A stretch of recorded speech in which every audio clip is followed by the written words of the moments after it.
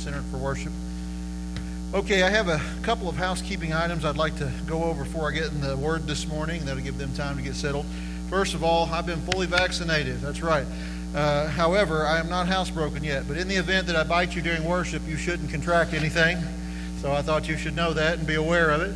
I took the Pfizer. It's a little less abrasive from what I can tell from the Moderna. But I didn't really have any issues. The second shot made me a little lightheaded and tired, but that was it.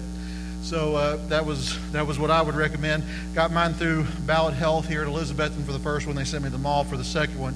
So that is that. So I'm pretty much done with mask wearing. I think I've pretty well been done, but I'm for sure done. I won't say I'll never put on a mask for somebody else's comfort or whatever, but just wanted to let you all know that. So close by. Second thing is this, and if you're a visitor here this morning, I'm sorry we got to deal with this, but church is a family. We've got a matter of family business. We'll be having a special called church business meeting on Sunday morning, June the 6th at 10 a.m. in the sanctuary. There are 3 motions in the special call business meeting. So a couple things about special call business meeting. Can't bring up anything except what's in and laid out ahead of time to be brought up. Here are the 3 motions. First one, it's not a problem. To send Pastor Travis Tyler and Michael Berkner, which I know he's still 50-50 on if he can go or not, to be messengers at the 2021 annual meeting of the Southern Baptist Convention on behalf of Grace Baptist Church in Nashville, Tennessee, June 13th through the 16th. I may end up be going by myself. Becky will not be going. She'll be in St. Louis helping with her mother, support her doing that. She needs that help because her mom recently fell and broke her hip and had to have a replacement. She normally goes with me as a messenger, but Michael, you're not as pretty of a company to keep, but I'll take you if you can go. So second motion is this, and let me just say a quick statement about this. We have deferred this as long as we can as I've been pastor. Our sign out front is deteriorating, and signage is important. It is deteriorating externally. Paint is continuing to chip off, and letters are becoming harder to see. I've noticed it gradually over the 7 years I've been here, and I think that sign has been there for a good while. But it is also internally falling apart. The wiring and the wires inside have been dry rotting for some time, and we've been limping along to try to keep it going as long as we can because I hate the prices of the signs that you have to buy now. But here's the second motion. We put it off as long as we can. To adopt the bid from Snyder Signs to replace the large church sign as presented in the attached document. And you'll need to go get these out there. It's also in your newsletter. Go get your newsletter today. So there's a question and answer section with that price, where's the money coming from, all those details are in there. And then finally, the third one, and I think most of us in here might be happy about this one, to open the pool at the Annex for a season trial from June 2021 to September of 2021. Please see the note and attachment. There are some things about that.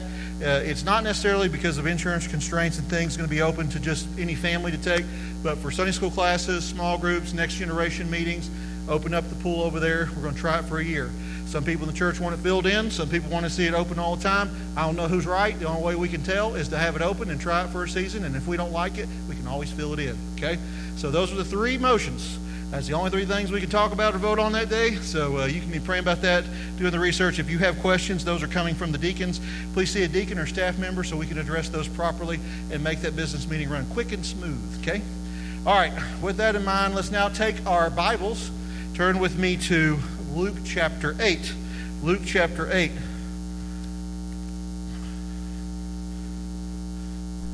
We have been moving through the Gospel of Luke now. If you're joining us for the first time or the first time in a long time.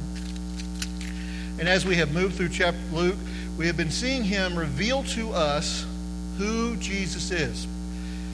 And in the passage today, we're going to see a couple of unique things emerge. One of the things we're going to see emerge here is Jesus will highlight Luke will highlight the importance of women in the ministry of Jesus. And we're going to talk about that for a second. So a word about women and ministry and support of the gospel of Christ. Then we will see Christ giving the parable of the sower. And we're going to look at that closely. And then we'll see this interaction he has between his biological family, which I think in Appalachia, in larger cities where churches are, the community is kind of centered around gospel-centered community, which is good. But here in Appalachia, much of the community is centered around family. So it's an interesting twist here at the end of this for us here in Appalachia. I think a passage like this, wherever the church and Christianity exists, no matter what culture or time it's in, it will offer an offense of some kind, which is why I think it testimony to its validity. It will be too liberal for some cultures, and it will be too conservative for other cultures. I think in our culture it may be more too conservative for a lot of people, and yet too liberal for others in some church cultures, right? But we have to let Christ be Christ, let the Word be the Word, and listen and hear. So with that in mind, let's hear the Word of God this morning. Soon afterward, he went on through cities and villages, proclaiming and bringing the good news of the kingdom of God. And the 12 were with him, and also some women who had been healed of evil spirits and infirmities. Mary called Magdalene, from whom 7 demons had gone out. Joanne, the wife of Shaez, Herod's household manager, and Susanna, and many others who provided for them of their own means. And when a great crowd was gathered and people from town after town came to him, he said in a parable, a sower went out to sow his seed. And as he sowed, some fell along the pathway and was trampled underfoot, and the birds of the air devoured it. And some fell on the rock, and as it grew up, it withered away because it had no moisture. And some fell among the thorns, and thorns grew up with it and choked it. And some fell in good soil and grew and yielded 100-fold. As he said these things, he called out, "He who has ears to hear, let him hear."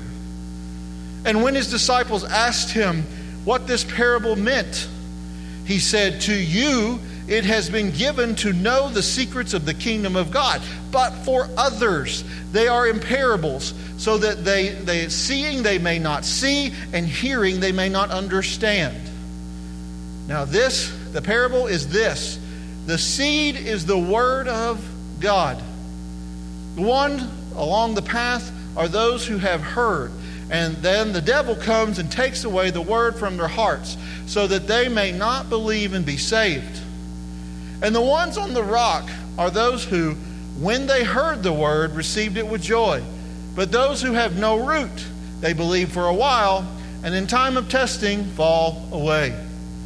And as for what fell among the thorns, they are those who hear, but also they go on their way, that they are choked by the cares and riches and pleasures of life, and their fruit does not mature. As for that in the good soil, they are those who, hearing the word, hold it fast in an honest and good heart, and bear fruit with patience. No one, after lighting a lamp, covers it with a jar or puts it under a bed, but puts it on a stand, so that those who enter may see the light. For nothing is hidden that will not be made manifest, nor is anything secret that will not be known and come to light. Take care then how you hear. For to the one who has, more will be given. And from the one who has not, even what he thinks that he has will be taken away. Then his mother and his brothers came to him, but they could not reach him because of the crowd. He was told, "Your mother and your brothers are standing outside, desiring to see you." But he answered them, "My mother and my brothers are those who hear the word of God and can do it." May God add blessing to the reading of his holy, inspired, infallible word. And I pray he writes this truth on all of our hearts this morning. All right, first to start this sermon out, a word about women in gospel ministry. If you are keeping up with our weekly updates that go out every Thursday, we communicate with the body every Thursday. You either get a hard copy or you get an email. If you'll scroll all the way down to the bottom of the email, the last 2 weeks, Appalachian Baptist Network, which is a group of pastors and I, where we tackle ministry issues here in the mountains and beyond, we talk about, should women pastor? And the reason this has come up is because Rick Warren, who has heard of Rick Warren before? Many of you heard.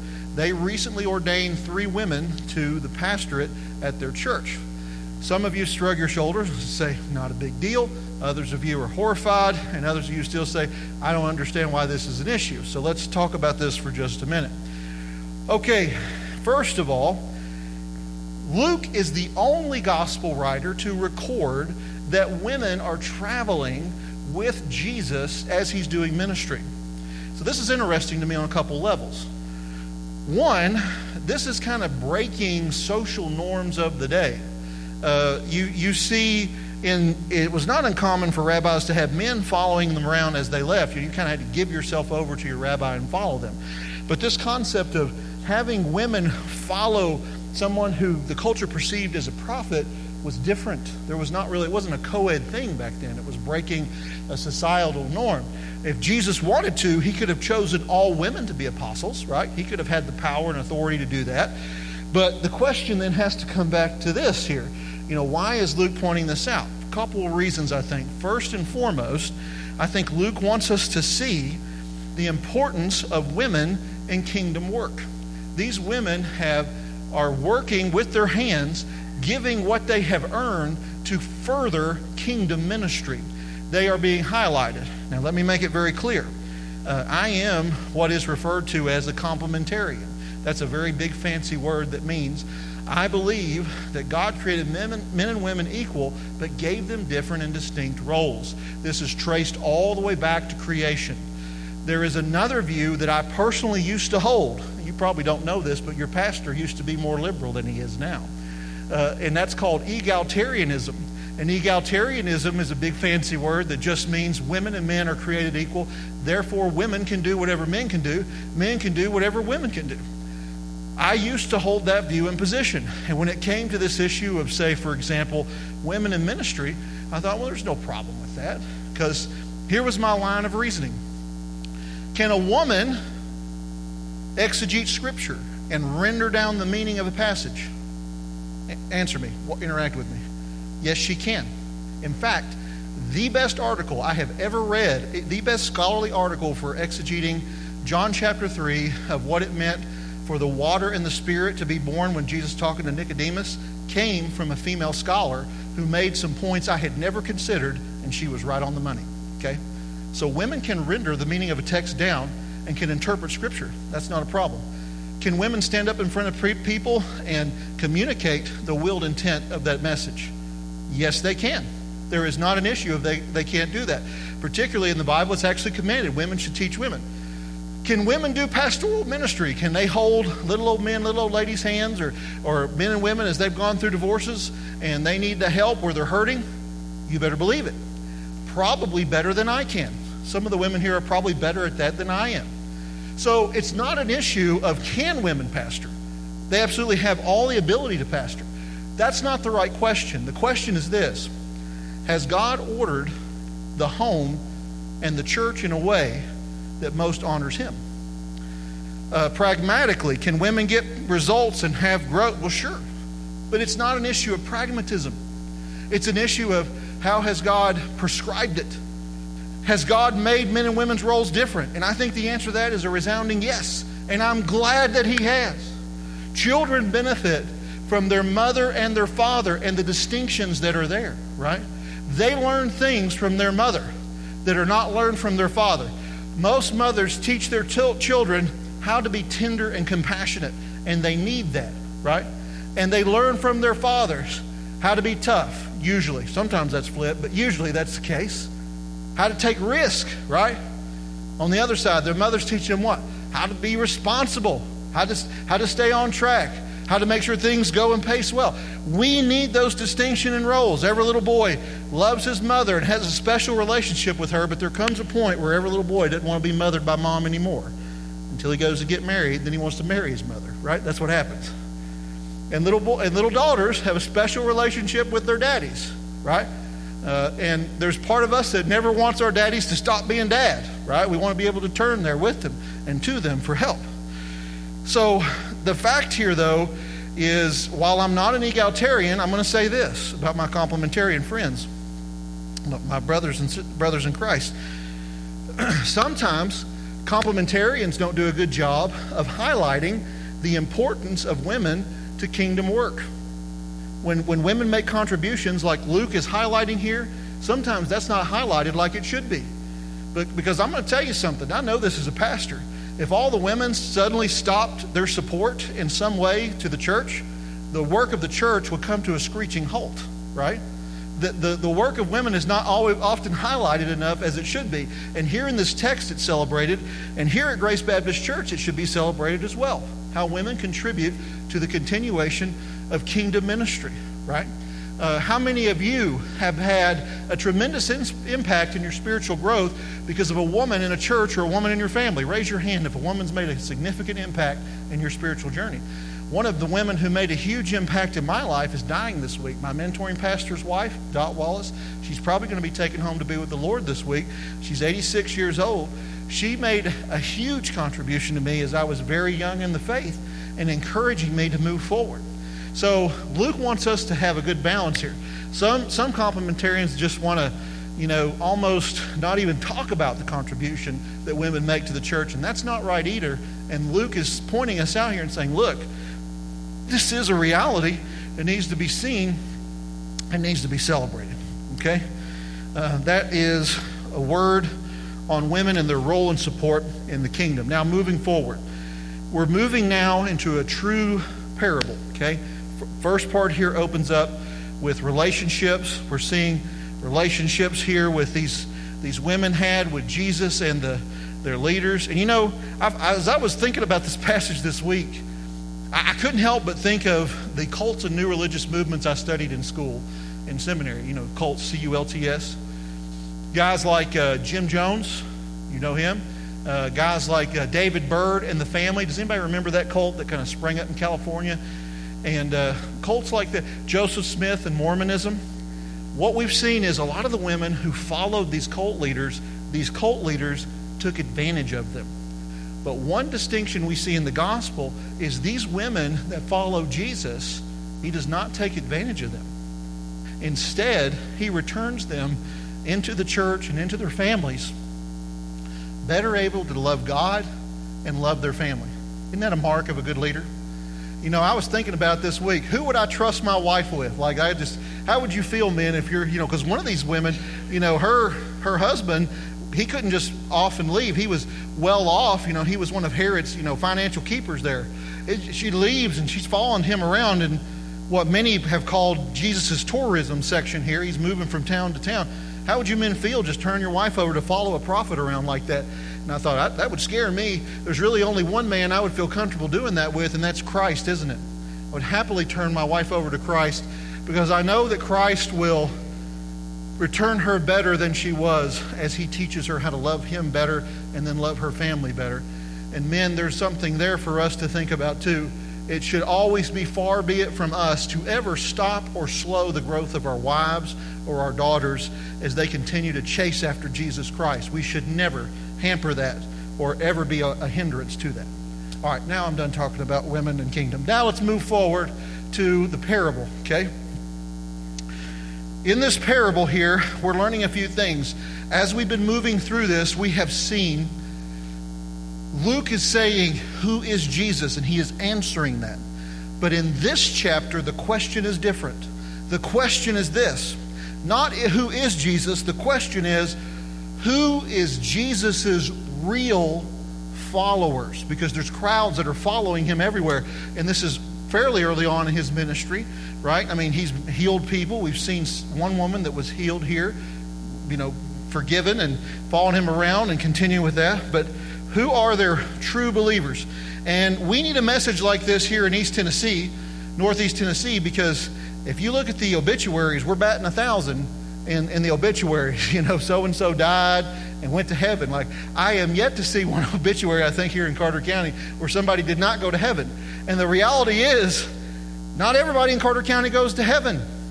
So the question then becomes, how do we siphon out what a true believer looks like? What are the marks here of a true believer? And it's given to us in this parable, all right? Verses 4 through 15 is the first true, real parable that we're going to unfold. Now, I've got 3 words to help you work through this. I'm going to say them first, then we're going to say them together, okay? The 3 words are this: root, shoot, and fruit. All right? That's simple enough, those 3? Let's say them together. Root, shoot, and fruit. If the seed does not take accurately, something will be missing. Because here's one of the first main things we're seeing Jesus pointing us to. Those who are truly saved How do we know if they're truly saved? It's a matter of reproduction. Let's look at this. First of all, here we see that some of the seed falls on hard ground. Now, it should be noted here, Jesus does not say that the sower inspects the ground before he throws the seed, right? He doesn't say, well, this ground looks good to throw the seed. How many of you are raising a garden this year or trying to raise some sort of fruit that will pay you? Nobody in here? One or two? Okay, well, I'll tell you this. In the other service, there were several farmers, and here there are none. So for all you non-farmers, when you're trying to find a place to put your tomato plants out, you got to have what? You need sunlight, right? You got to have a place where you can get water to them, because there's seasons of drought here in East Tennessee. You got to be able to water them, so you need to be close enough to get water to them. And there's a few things. So you're checking the soil for where it's at. That's not the case in the parable of the sower. The parable of the sower is throwing the seed out to all different types of soil. What does that mean? There's a principle here. The principle here is this. You give the word of God to all people. You don't discriminate. I'm not going to give them the word because of how they smell. Nope, sorry, that doesn't work. Not going to give them the word because of how they look. Nope, that doesn't work. Not going to give them the word because of the people they hang out with. Nope, you give the word to all. Okay? So let's talk about this. First group, those who fell on the hard ground. Here, the pathway, the devil snatches the word from their hearts. One principle we see is this. The seed hits the ground there. The seed never takes what? It never takes root. The word of God apparently hits their ears, and as quickly as it hits their ears, it's pulled away. They stop thinking about it. Okay? It's over. So that's the first group. Not believers. No saving faith. No existence of that. No fruit. No shoot. No root. Nothing. Look at the second group. Then there's the second group.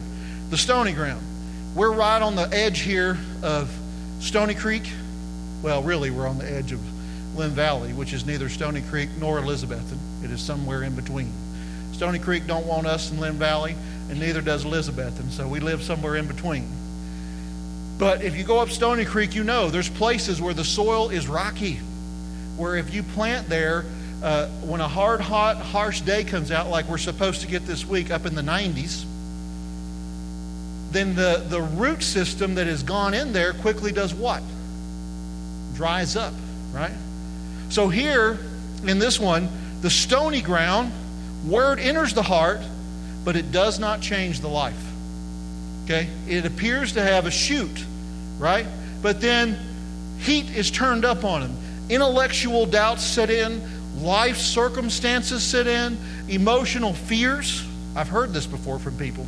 Well, if I trust Jesus and I adopt this and I live this way, then what this means is all of my family members who have died without knowing Jesus are now in hell. I can't suffer that thought. I can't deal with that weight. My family, they think I'm some kind of weird radical. I can't deal without having that support system. I need that support system of my family and friends. They don't get it. And so this emotional heat is turned up, and they shrivel away and they fall away. Then the third group, okay? Third group here is the thorny ground. There is, in the second one, first one, no root, no shoot. Second one, root and shoot, no fruit. Let's look at the third one. Those with no fruit, the thorny ground. What is this? This is shallow faith. Shallow faith. There's enough dirt that it takes root. Probably enough dirt that they could, in theory, become a good fruit producer. But what happens? Verse 13 tells us there, right? They receive the word of God with joy. Many times they'll come down here, have a white-hot passion for the Lord. Thank you, Jesus, for saving me. And there is a joy that is there right away. But as reality sets in, the tune begins to change. There's lots of stony ground in ministry, and then there's a lot of this I have seen over the years. There's a kind of, I would almost call this more of an emotional response. There is this, then when the season of testing comes, do they remain as joyful when their family reject them? Do they remain as joyful when financial hardship comes? Do they remain as joyful whenever their health or the health of their precious child or spouse is taken away? The testing comes and they fall away because the faith is shallow. It is not producing. So There is a root, there is a shoot, and look at the language here in this verse. It is choked out. Like you think about somebody choking somebody else, right? These thorns just choke them out. All these cares and burdens choke them out. I'm going to say this morning because this is painful and true, and it needs to be addressed in our hearts and lives. I was working once in another state with a believer who we'd been working with them on a sin issue, and they had repented, and they said, well, I'm just not, when I come in service, everybody's going to be staring at me. They're going to know, whatever. I said, I'm going to tell you something. I said, this is a sad indictment of the church, but it's true. Most people in the church on Sunday morning are more wrapped up and more concerned with their own burdens in their life that they can't even look up and see the other people around them. You know what that is? That's kindly a problem, right? You know, this is a tactic of the devil and your own flesh. If he can distract you from others and all you can see is yourself, God is small and you are big and the others around you are big. Jesus is saying here, the person in this category, all the other people around them are big and God is small, okay? And he's calling here, he's saying, this is not true believer. Those who have had the burdens of this world choked out. Are there any examples in the New Testament of people who fall in this category of faith? Yes, there is. Some of the saddest scripture passages in the entirety of the New Testament are found at the end of 2 Timothy, Paul's last words before he dies, before he faces trial. He talks about an individual who traveled with him named, does anybody know? Demas. Demas can be found in multiple parts of the New Testament as a co-worker, a fellow laborer in the gospel. And what happens to Demas? Paul says what? Demas has abandoned me for the love of what? This present world. So Demas is an example of this kind of soil. And I don't know what it was. Paul doesn't say whether it was love or money or what it was. The love of a woman or someone else. Doesn't say, but he's gone. And then finally, we have the only soil that I would argue and Jesus is arguing for as saving, and that is one that has a root, that has a shoot, and has what? Fruit, right? That's the last one. They reproduce. The point is this. If I am a believer, I will bear fruit. I will. I will, I will, I will. Don't make my job hard if I have to preach your funeral, okay? Probably sounds bad to some of you because you're maybe a ways out from having a funeral, but it's always taxing on a pastor. You know, when they came in, this situation happened to me in Kentucky when I was pastoring there. This lady died. I'd never heard of her. Been at the church for a year. Didn't even know who she was. And I went to visit the family. They reached out and went to visit them. They said, "Oh, our mother was so faithful." Faithful. She hadn't. I started talking to the core membership of the church. She hadn't been a part of the body for like 15 years, 16 years, okay? She hadn't darkened the doorstep of the church. Not that saves you, but listen, if you're avoiding the bride of Christ, there's a problem there, right? You shouldn't be avoiding the bride of Christ. So there's a fruit issue there. And so I'm like, they talked about how faithful she was. And she had a hymn book on her piano at her house when I went over there. So you know what I said in my sermon? Because I didn't know how I was going to get around this. I said, boy, she sure was faithful to her family. That's what I said, because she was. That wasn't a lie. I just didn't say she was faithful to the Lord and to fruit production as Jesus talks about here, because I couldn't say that. So don't put me in a hard situation at your funeral. Be fruit producers, right? Produce now, so that when I preach your funeral, it's a joy for me to point at those things, okay? True salvation is more than emotions or white-hot passion or just simply identification. I've seen it so many times. Somebody comes down, Lord, save me. I want to tell you my testimony. I used to drink and smoke and chew and went with all the girls who do, and now God has saved me. Praise Jesus. Praise the Lord. I saw the light. And we like to put them up here on stage, hear their testimony, and then 3 or 4 months later, the FBI can't even find them, man. They're gone, right? Because salvation is not emotional. It's not just passion. It's not just identity.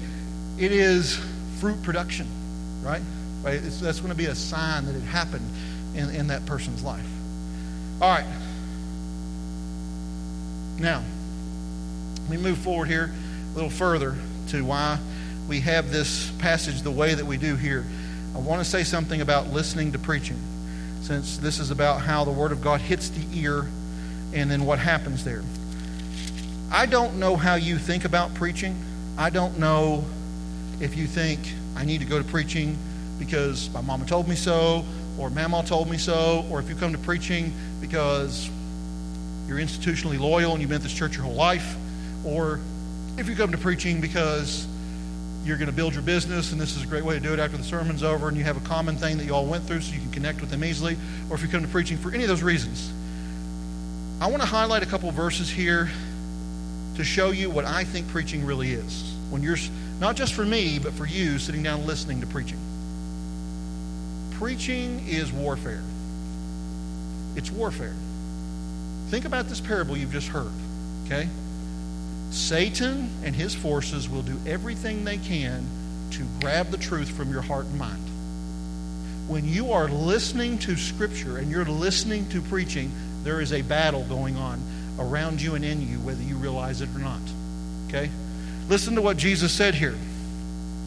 Jesus makes this clear in this parable, right? It says, no one, after lighting a lamp, covers it with a jar, for nothing is hidden that will not be made manifest, nor is anything secret that will not be known. And then look at 18. Take care then how you hear, for to the one who has, more will be given. And for the one who has not, even what he thinks that he has will be taken away. You know, some people have varying degrees of truth they can hold and have, and then, you know, it's very similar to the parable of the talent, right?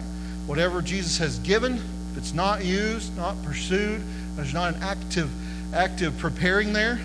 I've heard people come in before and say, preacher, I come here on Sunday morning, get filled up on my gas tank and go back out. Friend, you view preaching and listening to preaching wrong. You should be coming in all week worshiped up.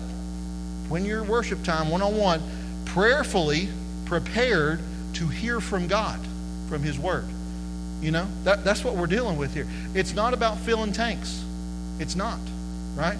It's about learning truth, that truth being implanted and becoming a doer of what is being preached, okay?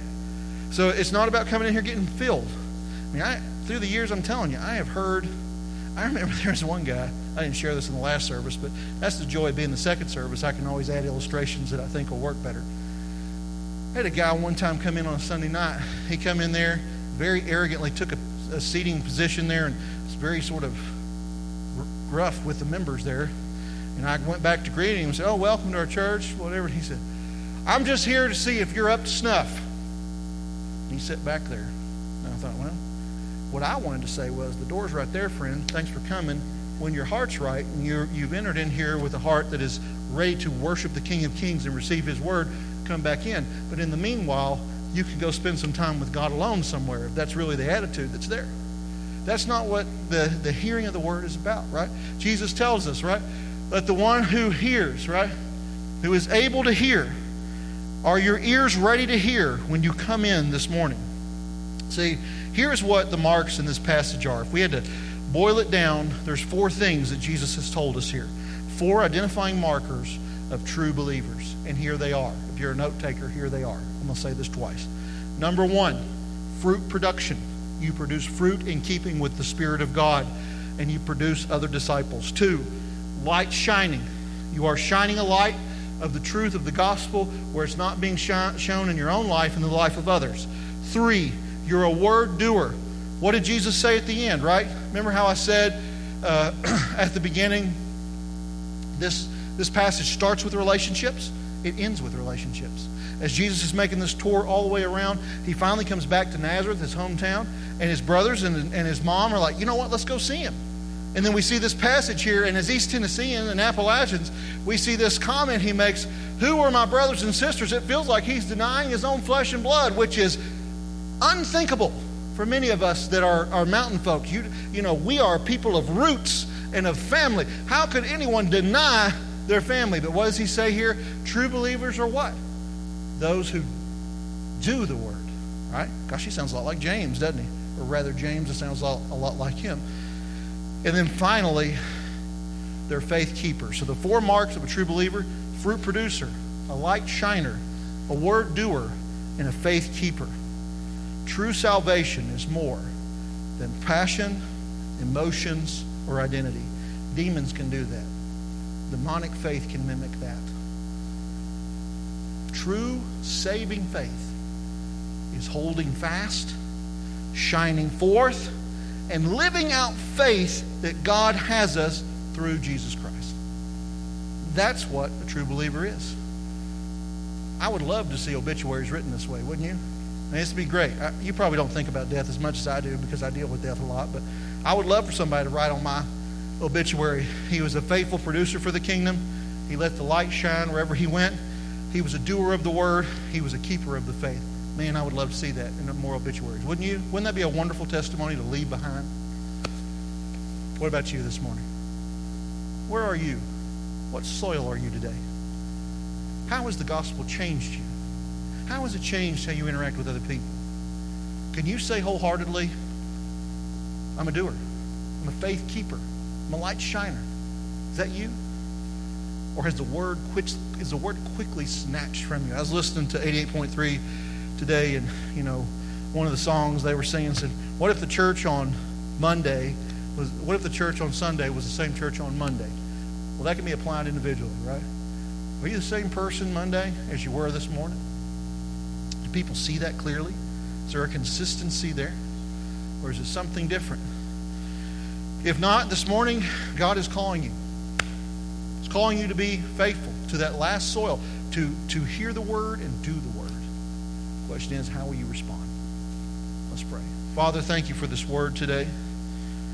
How good and right it is.